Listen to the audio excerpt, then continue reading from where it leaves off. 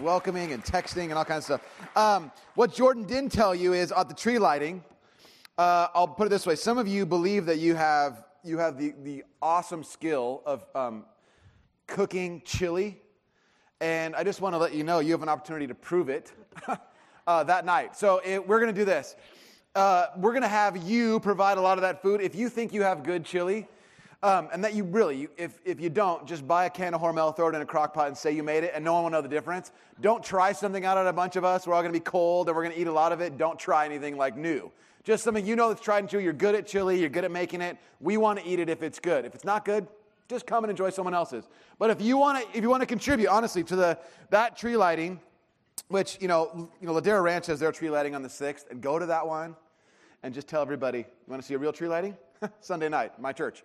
And I'll bring chili, okay? So come have chili. If you want to do that, talk to Kim out at the Welcome Center. She's now walking up the aisles. She's preparing crock pots as we speak. You guys don't know what's up. She's walking out. But you can talk to her at the Welcome Center and say you're interested in doing that. But really good to be with you guys. We're back in our series looking at the book of Luke. Where it's called The Outsider's Guide to Jesus. And basically, the Gospel of Luke is an account of Jesus' life, an ordered account of Jesus' life and ministry. In such a way that people could go, did this stuff really happen about Jesus? We're looking, the book of Luke is written probably right around 60 or so AD, and people are looking back, looking at Jesus and going, did this really, this is the grandkids and the, people going, did Jesus really do all the stuff he said he did? Is he really who he is? And so so far it's been a great series. We've had a lot of great comments from people that I hadn't seen in a long time, people coming back, new folks saying, I'm glad I came because this has become a really interesting, way to kind of find my way into church community, into Jesus and stuff. So it's been very, very cool. I do want to say this. Yesterday I was watching all these football games. One of them was particularly good. But anyways, there's a lot of good football games. But I'm watching these games, and I realize most of us now have a power over our televisions, which is that when things are going on, we can if something happens, something really important happens, we can always pause the game and, look at our children when they say something to us. Or if there's, something important like that. Or if we have to go to the bathroom or whatever else it is, we can stop all of the games, which are the television, which is essentially frivolous activity. We can put it on pause to take care of the things that we have to do, the things that are meaningful.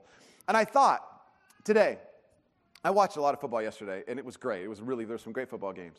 But I thought for a moment, what we tend to do around this season, more than anything else, is we're engaged in a lot of stuff that's basically more or less frivolous. There's so much stuff that we're doing. We're kind of running over and over again. And they're just, someone stopped me this past week and they said, what I appreciate is that we get a chance to pause at church. And I thought, we actually get to pause to do the things that really matter. And so today is going to be a day we pause. You might notice if you've been with us before, there's a little moment when we pray at the beginning of our service that just as an opportunity, at the beginning of the message anyways, is a moment to sort of reflect on, to stop, to say one of the most revolutionary things we could do in a world of busyness is to actually stand still and allow God to speak to us. And so that's what we do every single week. So if this is your first time with us, if anything happens that, you're like not sure what else we do here, you don't know why the wall's here, you don't get everything, I get all that. But you might go, at least what they did was they paused. And so that's what we're going to do. Would you pray, and then we'll get into today's message. Father, we are increasing in our busyness. We're increasing in our anxiety. We wonder about, even after last week in our great and beautiful Thanksgiving service of being together on Wednesday, Father, we still have this sense of worry, this undergirded fear over everything that we're doing about how we're going to be able to accomplish all that we're supposed to accomplish. And Father, we want to be and live out of gratitude. We want that to be not just something we do once, but that's something we do all the time. Father, I know that there are people in this room who are trying to string things together, people who are holding their families together with a little bit of Scotch tape, hoping that nothing falls apart. Others of us have already seen things sort of fall apart, and we're wondering, is there some way that you might speak to us, God? And so, Jesus, whether we're in the place where everything seems to be going terrific, where there could be no greater celebration in our lives, or whether we're in a place where we're experiencing a deep level of anxiety or fear or doubt or pain, Father, we pray that you might meet us. And so we pause. We give you a moment, God, that you might speak to us in the stillness and in the quiet. So we give you a few moments, Father. Speak to us.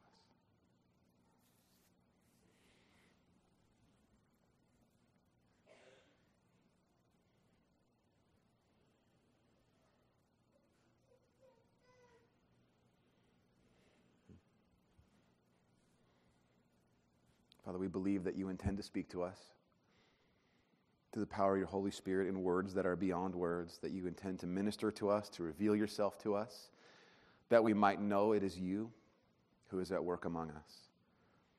And so, Father, I pray that for those that need to be comforted, they would be comforted. For those that need to be challenged, they would be challenged today. But ultimately, Jesus, we get a picture of your great love.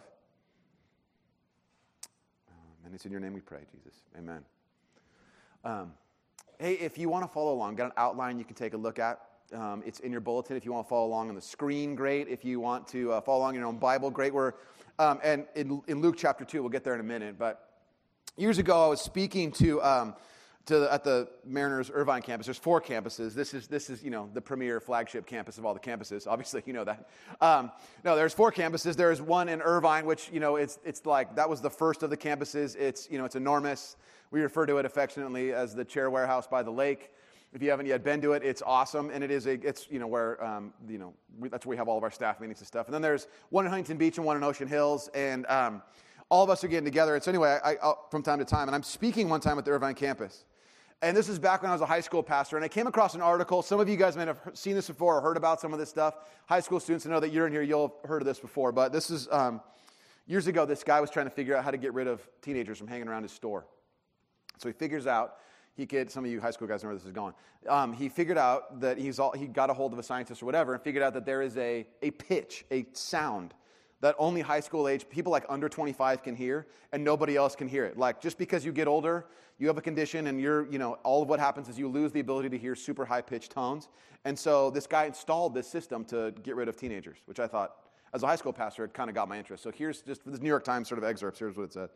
Mr. Guff planned to install a sound system that would blast classical music into his parking lot, another known method to horrify hangout youths into dispersing, but never got around to it. But last month, Mr. Stapleton, this is the scientist guy, gave him a mosquito, that's the name of this thing that gets rid of teenagers, for a free trial. The results were almost instantaneous. It was as if someone had used an anti-teenager spray around the entrance, the way you might spray your sofas to keep pets off. Where disaffected youths used to congregate, now there is no one. He continues, this is, they interview one of the girls who's like hearing it. She says, it's loud and squeaky and it just goes right through you. And then he says about this girl, that girl used to be a pain, shouting abuse and bad language, he said to the 12-year-old. Now she'll just come in, do her shopping, and then go. And then saying about this, he says, I don't want to make it hurt. It just has to nag at them. Now I was like, what is this about? So there's a follow-up article, not too much longer after that, in the New York Times that said this. This is where it's great. So there's this power system here saying, we don't want you nightmare kids hanging out with us. Get out of here. And so here's what they do. They install this thing. Now, this is where it's the best. High school kids know where this is going already. But in a bit, this is the follow-up story, but in a bit of techno-jujitsu, someone, which, by the way, nobody knew that was a hyphenated phrase until right now. There's now techno-jujitsu. Someone, a person unknown at this time, but probably not someone with this condition that reduces your ear, whatever, realized that the mosquito, which uses this common adult abnormality to adults' advantage, could be turned against them.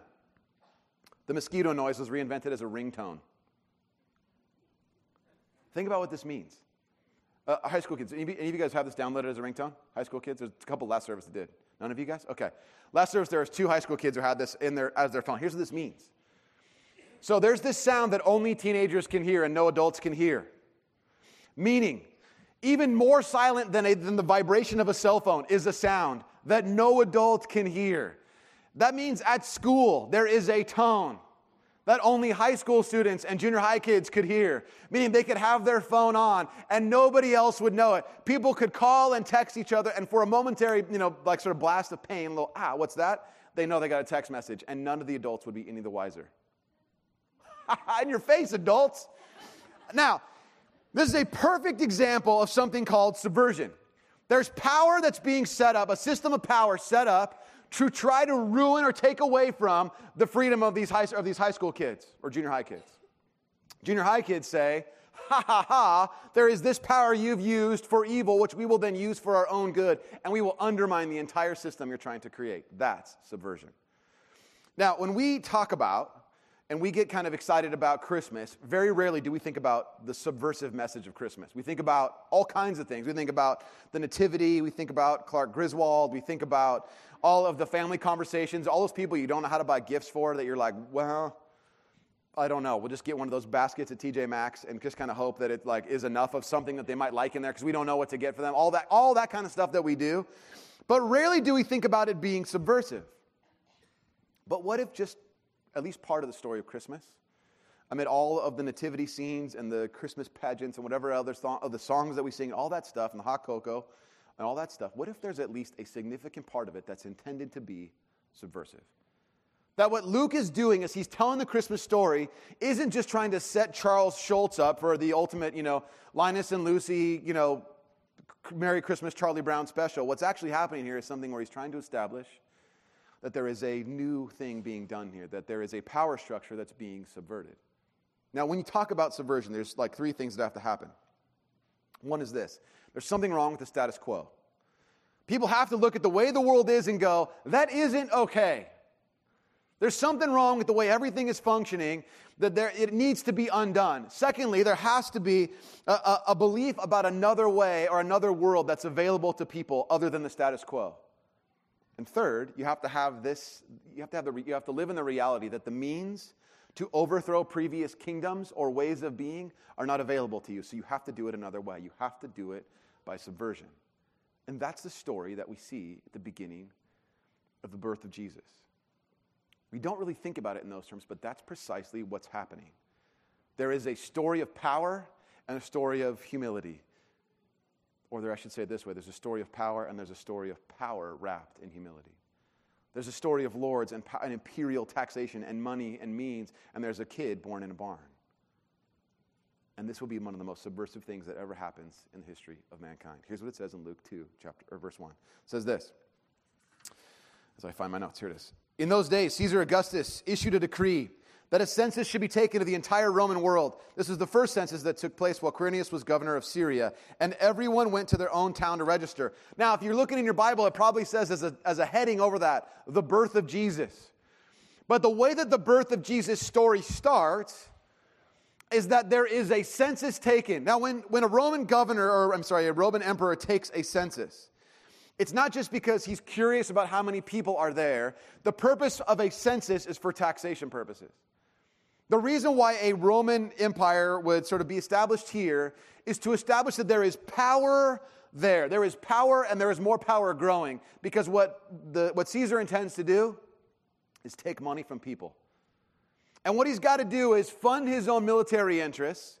And the way in which you keep people who are senators, who are supposed to be these are people in the city of Rome, who are supposed to be opposed to an emperor, the way you keep them from rising up against you is you make sure that they have all of their material needs met. And so you tax the people who live out on the fringes to the very bitter bones. They have nothing at all. They have just only barely enough to live, and the rest of their money goes to fund this incredibly powerful military enterprise. Verse 4. So Joseph also went up from the town of Nazareth in Galilee to Judea, to Bethlehem, the town of David. Because he belonged to the house and line of David, he went there to register with Mary, who was pledged to be married to him and was expecting a child. Now, here's the contrast. Powerful Roman emperor, Caesar, taxing the people, taking a census so that he can tax the people. And then you have this other guy being told, a peasant from a small town called Nazareth, into this town of Bethlehem, so that he can be counted. And the word town is actually, some of you guys in older translations of the Bible, you have the word city, the city of David, or the city of Bethlehem, or the city of Nazareth. Even the word town is probably too big of a word. I mean, it's a trailer park, it's a campground. Bethlehem probably has 100 people that live there. Nazareth was almost an unknown city, even to archaeologists, up until about 40, 50 years ago. People were like, we're not even sure this city even exists. It was so hard to find it because it was barely a nothing. It was barely a blip on the radar of all of the Roman Empire. And here goes this guy he's got this, connection to David. This Joseph guy's got a connection to this person, David, who's significant in Jewish history, in Hebrew history. And then he's with this woman who's pregnant, but there's this scandal around them. Because we know the story that through the power of the Holy Spirit, she became pregnant with the Messiah, with Jesus. But nobody else believes you when you say stuff like that. You just sound like a crazy person. Oh, Joseph and I, we're not. No, it wasn't us. No. There's a much more logical explanation. We've been faithful to, stay pure until our marriage day. But it was the Holy Spirit. That's how I'm pregnant. And people look at you like, what? That doesn't make any sense. You guys messed up, whatever. We'll just work from here. But there's a scandal here. You're supposed to wait. You didn't do that. And so now all of a sudden you are walking around and she's got this evidence of your misstep and it's everywhere and everybody knows it. And there's this scandal that surrounds this couple. And so they're wandering back home to their house, Joseph's hometown. And here's what it says. Verse 6, while they were there, the time came for the baby to be born, and she gave birth to her firstborn, a son. She wrapped him in cloths and placed him in a manger because there was no guest room available for them. Now, if you have heard the Charlie Brown Christmas special, you have a different version of the Bible, a different translation. It says that there's no room for them at the inn. Well, this doesn't say inn. It says guest room, which is a more accurate translation. In the ancient world, first century ancient world, most people lived in a one-room house. On one side, where it's a little bit elevated, is where the people would reside. There was whatever kind of cooking and living and that kind of space in one side. Take a step down into a lower level, and this is where the animals would reside, inside, indoors, with all their stink and everything else the animals have going on. They're there. Dividing the upper area from the lower area would be a feeding area called a manger. Now, what would happen was that when a man was going to be married, like a guy like Joseph, typically what would happen is he would go to his father's house and he would go to prepare a place for his bride-to-be. So he would say, I'm going to prepare a place for you, and then I'll come back and get you when it's ready. And that would be an addition, an add-on to the house. Sometimes it was above the house. This is the same word that's used to describe the upper room, if you're familiar with the rest of the story, that comes up later in the Bible. So you have then this simple house with maybe an additional room occasionally if people are adding on to it. And Joseph and Mary go to visit their house. Now, we have in our mind that, this is a kind of place where, like, there's no room at the inn. We have in our head, like, oh, they just go to the Bethlehem version of whatever Motel 6 or Best Western there is, or whatever that might be, Holiday Inn Express, whatever it is. Only there's not that kind of thing there, because he has to be at his ancestral home. Campgrounds don't also have a Best Western. There would be that in Jerusalem, but that's too far away. That's not where he needs to be counted for the census. He has to be in his house. So he goes to his house. He goes to his ancestral home of his father, and him and his scandalized wife-to-be walk into this house, and she's pregnant, and clearly someone of a higher social status in their own family has taken the guest room, so they have to be in the barn. Now, you know what this is like. How many of you guys, either at Thanksgiving or coming up at Christmas, will host your parents in your house? Just in your own house, you'll host them. Proudly raising hands there. Yes, glory to God in the highest. I love this. It's the greatest thing in the world. Now, what will happen is, if you're hosting and you have kids living in your house and you are hosting your parents, at least for some part of, they're going to spend the night at least once, your kids are on the air mattresses. It looks like this, right? Show this real quick. That's what it looks like in your house, right? Hey, mom and dad are coming over. You guys start blowing up the air mattress, right? You guys are out in the living room. Now, that generally turns into total, like, WrestleMania. But just at least when they get tired, they look like that, right? The kids get booted. And mom and dad get to have the best place in the house. I'm reminded of that the scene in Christmas Vacation. We can take that off the screen, that really high-quality picture. There we go. But the scene in Christmas Vacation where Audrey, like the Griswold's kids always change every single version of that movie. But the Audrey says to the mom, she says, would it be indecent to ask, grandma and grandpa to get a hotel? And the mom says, what can I say, dear? It's Christmas and we're all miserable. And then she says, I have to share a bed with my brother. Do you know how sick and twisted that is? And the mom says, great line. She says, I have to share a bed with your father. Don't get so dramatic. Now, in the ancient world, you could never have that conversation, even to this day. In non-Western cultures, when when someone of a higher social status, and I know you're going, this is horrifying. I love my mom and I love my kids the same. I know, but you get how kids get booted out of their house, out of their room. Even today, I was talking with our outreach director, Maher, and we were talking together. And he said, I remember a time when my dad's dad came to live at our house. Maher grew up in Lebanon. And he goes, when my dad's dad came to live in our house, he didn't say how long he was staying. And so me and my sister had to live in just on the couch. There was no question. No one asked the question. It wasn't like, this might be bad for their sleep habits, or, they're trying out for a club soccer team, and I wonder if they're going to have enough sleep. There was none of those conversations. It was like, you're younger, you're on the couch, dad's staying here. 6 months later, he decided to leave. That's just what you do. People of a higher social status get the best stuff. That's all that there is. Some of you older people are like, let's bring that back. Let's get whatever that is. I want some of that. Now, so here's what's happening. Joseph shows up. Remember, he's showing up with a pregnant wife-to-be. And he's at such a place in the social standing that him and his wife-to-be have to live with the animals. There's no room for you guys in the guest room. Someone else probably already has it because he can't go anywhere else except to his ancestral home to be counted. So you get to be in the barn. When it came time to give birth, she placed him in the manger, separating the place where the people live and the animals live, right in the middle of this. Now, remember, the start of this whole account is about the powerful Caesar figuring out ways to take money to fund his military enterprise, his government enterprise. And then there is this picture of these two, about whom there's not even room for them in their own house. Verse 8. And there were shepherds living out in the fields nearby, keeping watch over their flocks at night. An angel of the Lord appeared to them, and the glory of the Lord shone around them, and they were terrified. Now, when we think about the shepherds, generally we have in our mind, most of us probably did not grow up in a place where people were shepherding animals. Some of you may have. Some of you may have family who does. But most of us, we don't have any kind of idea what that's like. And at least in our mind, when we talk about shepherds, we imagine people who are kind of wonderfully endearing to the people in the first century, like, oh, there's the shepherds. They're kind of wonderful people. We love them. It's sort of like, I can't think of an analogy, but it's something like the way most of us would probably imagine someone who said they were a farmer to us. We'd be like, oh, wow, that's so great. We eat what you make. That's so awesome.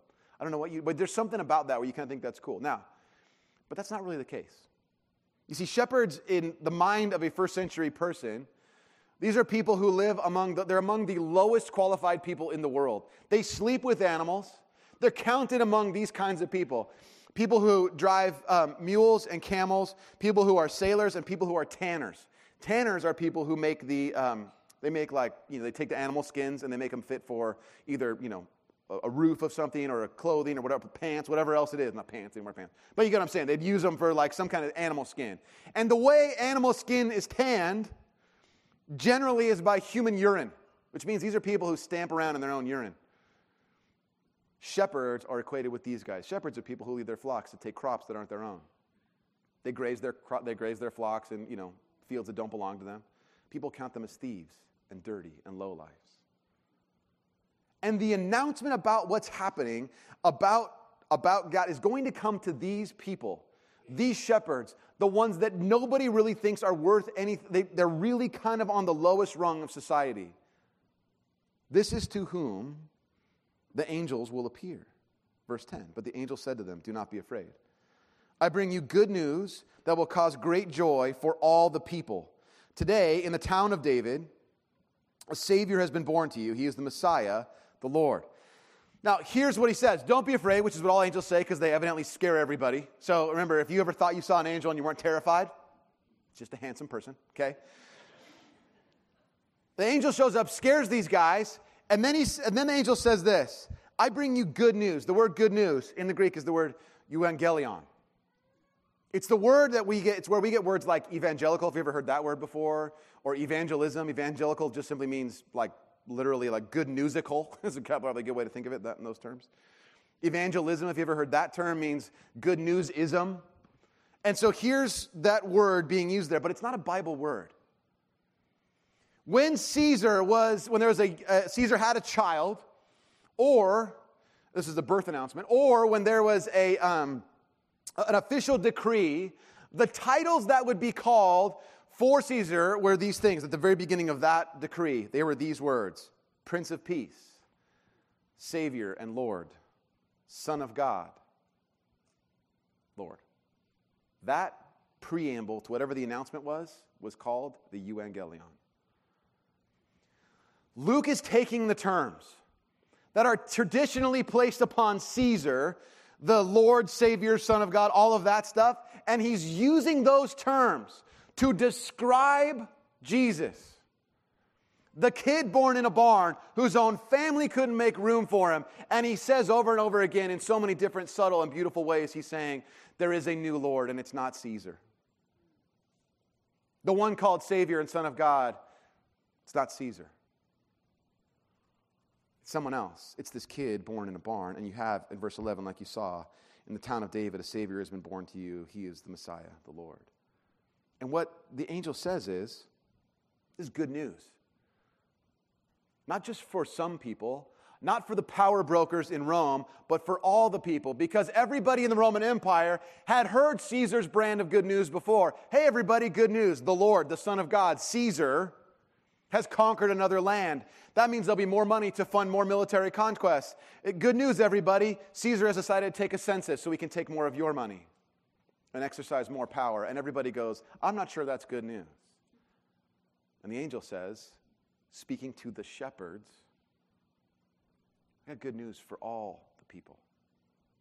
Not just some of the people, not just people who already have power.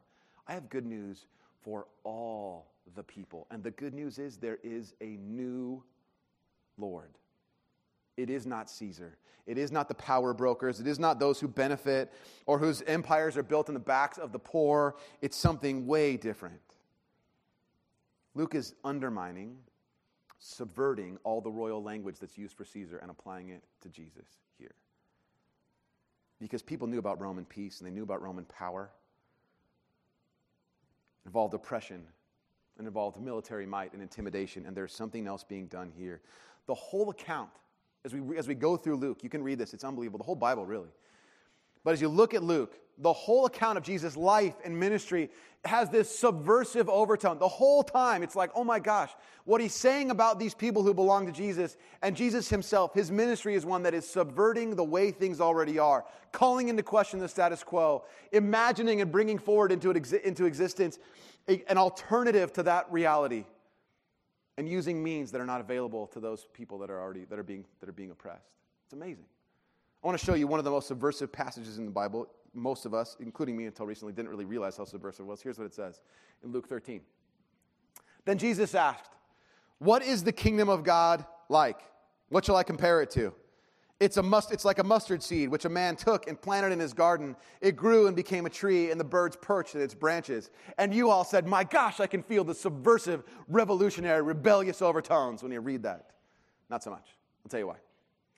Because for us, when we read this, you can keep this on the screen for a second. When we read this, we don't really have a grasp of what a mustard seed is. If you read this, it's just this 3 sentences of the whole, he just describes the kingdom of God. And this is actually a hotly debated, parable. But the parable means to sort of, to throw alongside. This is what's really being done here. So he's throwing this stuff out at you, kind of giving people a chance to think about something. Parables in their very essence are in fact subversive because of what they do in our own head. They make us think about things we wouldn't otherwise think. And here is what he's saying. When we think about mustard seeds, probably if you've read the Bible before, you think about faith like a mustard seed. If you have faith like a mustard seed, Jesus says you can move. You can tell a mountain where to go. You can throw it into the sea, right? All that stuff. But here there's something different being talked about. The question we have to look at is, what does a mustard seed mean to someone in the first century? There's a guy who's a Roman historian, natural historian named Pliny the Elder, which is, he has a son, the younger. But we'll stay with the elder. Here's what I want you to see he says about mustard seeds. First century sort of natural historian, he says this. With its pungent taste and fiery effect, mustard is extremely beneficial for the health. It grows entirely wild, though it is improved by being transplanted. But on the other hand, when it has once been sown, it is scarcely possible to get the place free of it, as the seed, when it falls, germinates at once. Whoa.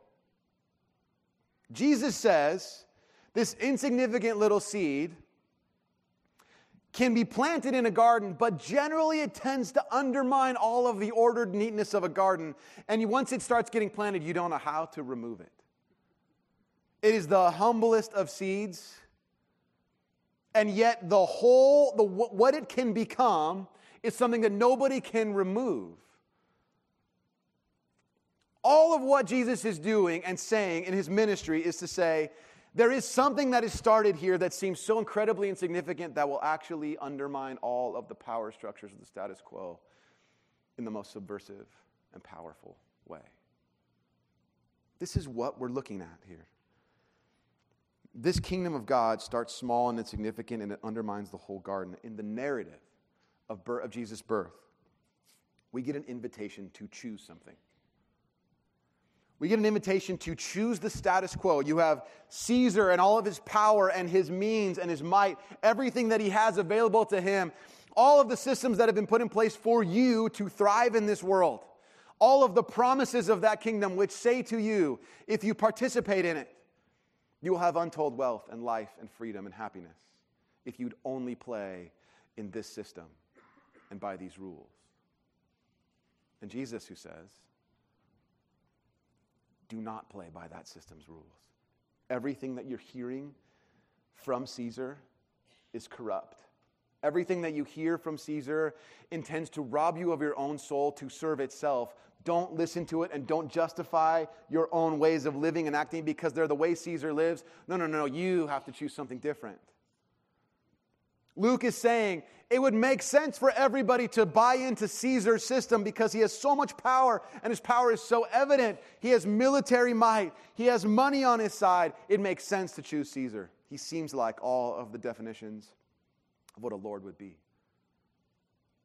Or do you choose Jesus?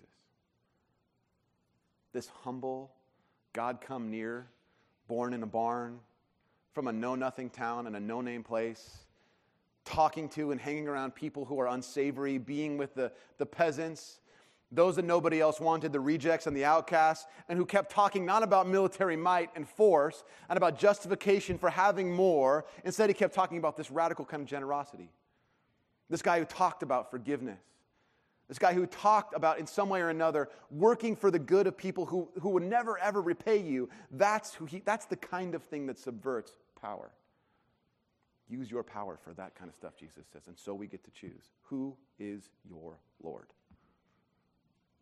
Is it Caesar or is it Jesus? When you are faced, like I am, with the multitude of things you can buy at incredibly rock-bottom prices, you still have Cyber Monday to burn through your wallet. I do too. Do you say, just how do you answer this question? Who is Lord, Caesar or Jesus? When you have family interactions that are bound to happen in your own house or bound to happen within your network of family, and there are justifiable reasons for acting and behaving certain ways that everybody who understands power and understands revenge would go, you're justified. Who is your Lord? Is it Caesar or is it Jesus? For me,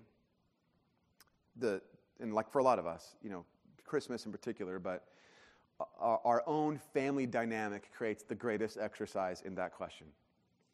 I have a kind of a busted up relationship with my own father, and I wonder sometimes about, I'm justified in not acting and behaving in a lot of ways that would be otherwise Jesus-y, so to speak.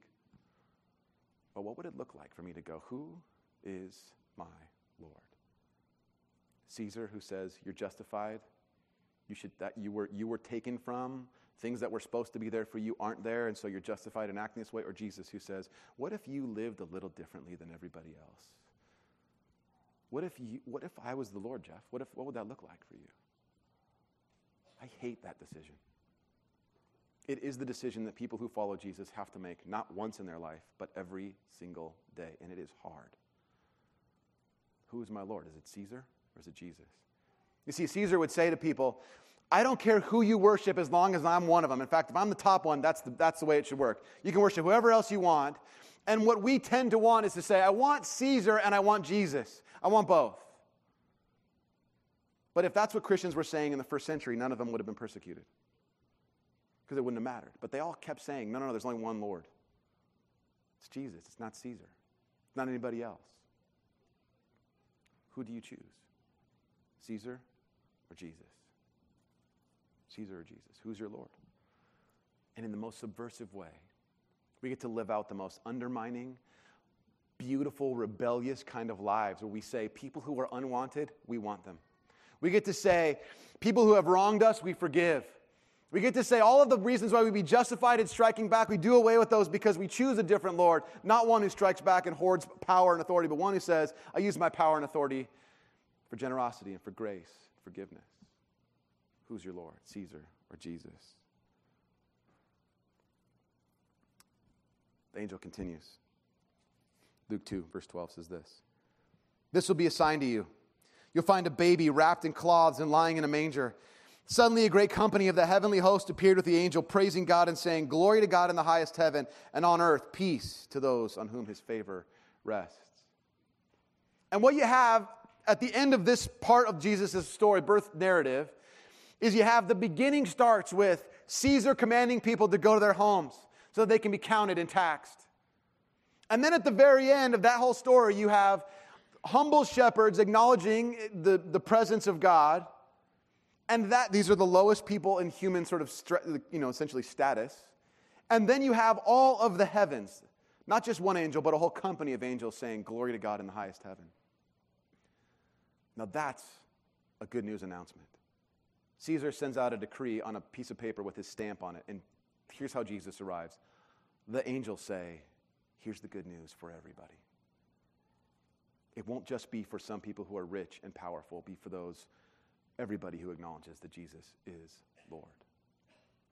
Now, when the early church gathered, what they would do, among other things, they would get together, they'd hear from the apostles. These are people who walked and talked with the risen Jesus. These are the apostles. And they would read the letters that the apostles were writing to the other churches and stuff like that. And they would say, "Hey, here's what's been going on, and here's some issues we have to address." And the church would meet together, and they'd read those letters, and they'd hear from the apostles as they were teaching. And they would engage in a practice regularly to remind themselves who they have chosen, Caesar or Jesus. And that practice was something called communion, or the Lord's table, or the common table, sometimes called Lord's Supper. And here's what they would say. They would say, essentially, by choosing to eat this, we're remembering that we do not belong to Caesar, we belong to Jesus. By drinking of this cup, we recognize we do not belong to Caesar, we belong to Jesus. Caesar may be called the Lord and Savior, but there is only one Lord and Savior, and it is Jesus. And they would recount kind of what had happened on that last night, that last supper with his own disciples. On the night Jesus was betrayed, he took bread, and after giving thanks, he broke it, saying, "This is my body, which is given for you." In the same way, he took the cup, saying, "This is the cup of the new covenant in my blood. And whenever you eat this bread and drink this blood, or drink this cup, do so in remembrance of me." And every time they would gather, they would say, "We do this to remember Jesus, who is the Lord. Caesar is not the Lord, it is Jesus. And by somehow or in some way or another, by participating in this, we remember, and we participate in the subversion of the status quo, because we don't play by Caesar's system anymore. We belong to Jesus." And so we're going to take communion in a little bit. The band will come up, and here's how this will work. First of all, as you come up, some of you may want to write some prayers down and place them in the prayer wall. Our prayer team prays for you, weekly. For those of you who want to pray with someone will be down here to pray with you. Love to do that as well. But this time is for you, and here's what will happen. There'll be some folks that'll be up front. If you have a hard time making your way down here, there's also some stations in the back too. But what they'll do is this: people they'll hold out a little plate of bread, and you take it, and they'll say, "This is the body of Christ given for you." And the response, you're wondering what to say, you don't know what, "Thank you," or what are you supposed to say? Just say amen. Amen is a word that means simply that's true. And then take that bread and dip it into the cup. Some of you come from a tradition where you drink from the cup. So if you see someone kind of pulling the cup away from your mouth as you're like leaning towards it or whatever, just know that, just not our tradition here. So all you do is you take the bread, dip it in the cup, and they will say, "This is the blood of Christ, shed for the forgiveness of your sins." Now, some of you are sure, you're not sure, like, okay, I'm not really sure about this thing. I'm not sure about church, or your friend brought you, great. This is something that Christians do. There's no pressure to do it. It's something that Christians do, people who belong to Jesus, who say, "I want to remember who I belong to." There's no pressure to do anything here. In fact, this is something that's really just for people who have already committed their lives to Christ. And if you haven't yet, don't feel the need to participate unless you want to commit your life to Christ. Just simply say, "Caesar is not Lord, Jesus is. I choose you, Jesus. You are the Lord." That's it. That's all that Christians are doing every day. So would you close your eyes for a moment, and then we'll take communion, and I'll give you some instruction. Father, we acknowledge that one of the most countercultural things we can do is pause. That we can stop for a moment. We can subvert the power structure which says, "Stay busy." And we can pause to hear your voice. And so, Jesus, would you bring about in us those things where we have difficulty choosing you over the systems and powers of this world? Where is it, Father, that we tend to sort of want Jesus or Caesar and? Is it at work? Is it at school? Are there corners that we cut in our own compromises, in our own secret life, in our own hiddenness? Father, would you reveal those things to us that we might be freed from them? Father, for those who are hurting, who have buried a lot of pain, would you begin to minister? Would you begin to restore? Would you allow those people the freedom to be prayed for, to write things down that they might be prayed for and met? Father, we acknowledge as a group that the powers of this world and the powers of the status quo are well-funded. They are highly financed, and they are speaking to us in very convincing terms. And Jesus, would we call those lies out, that we might live free, that we might choose today and every day to call you Lord. We acknowledge with our whole lives, as difficult as that is, to say that you are Lord. We are not, and Caesar and all the powers of this world are not. And so we take communion remembering that you are Lord. It is in your name that we pray, Jesus. Amen. So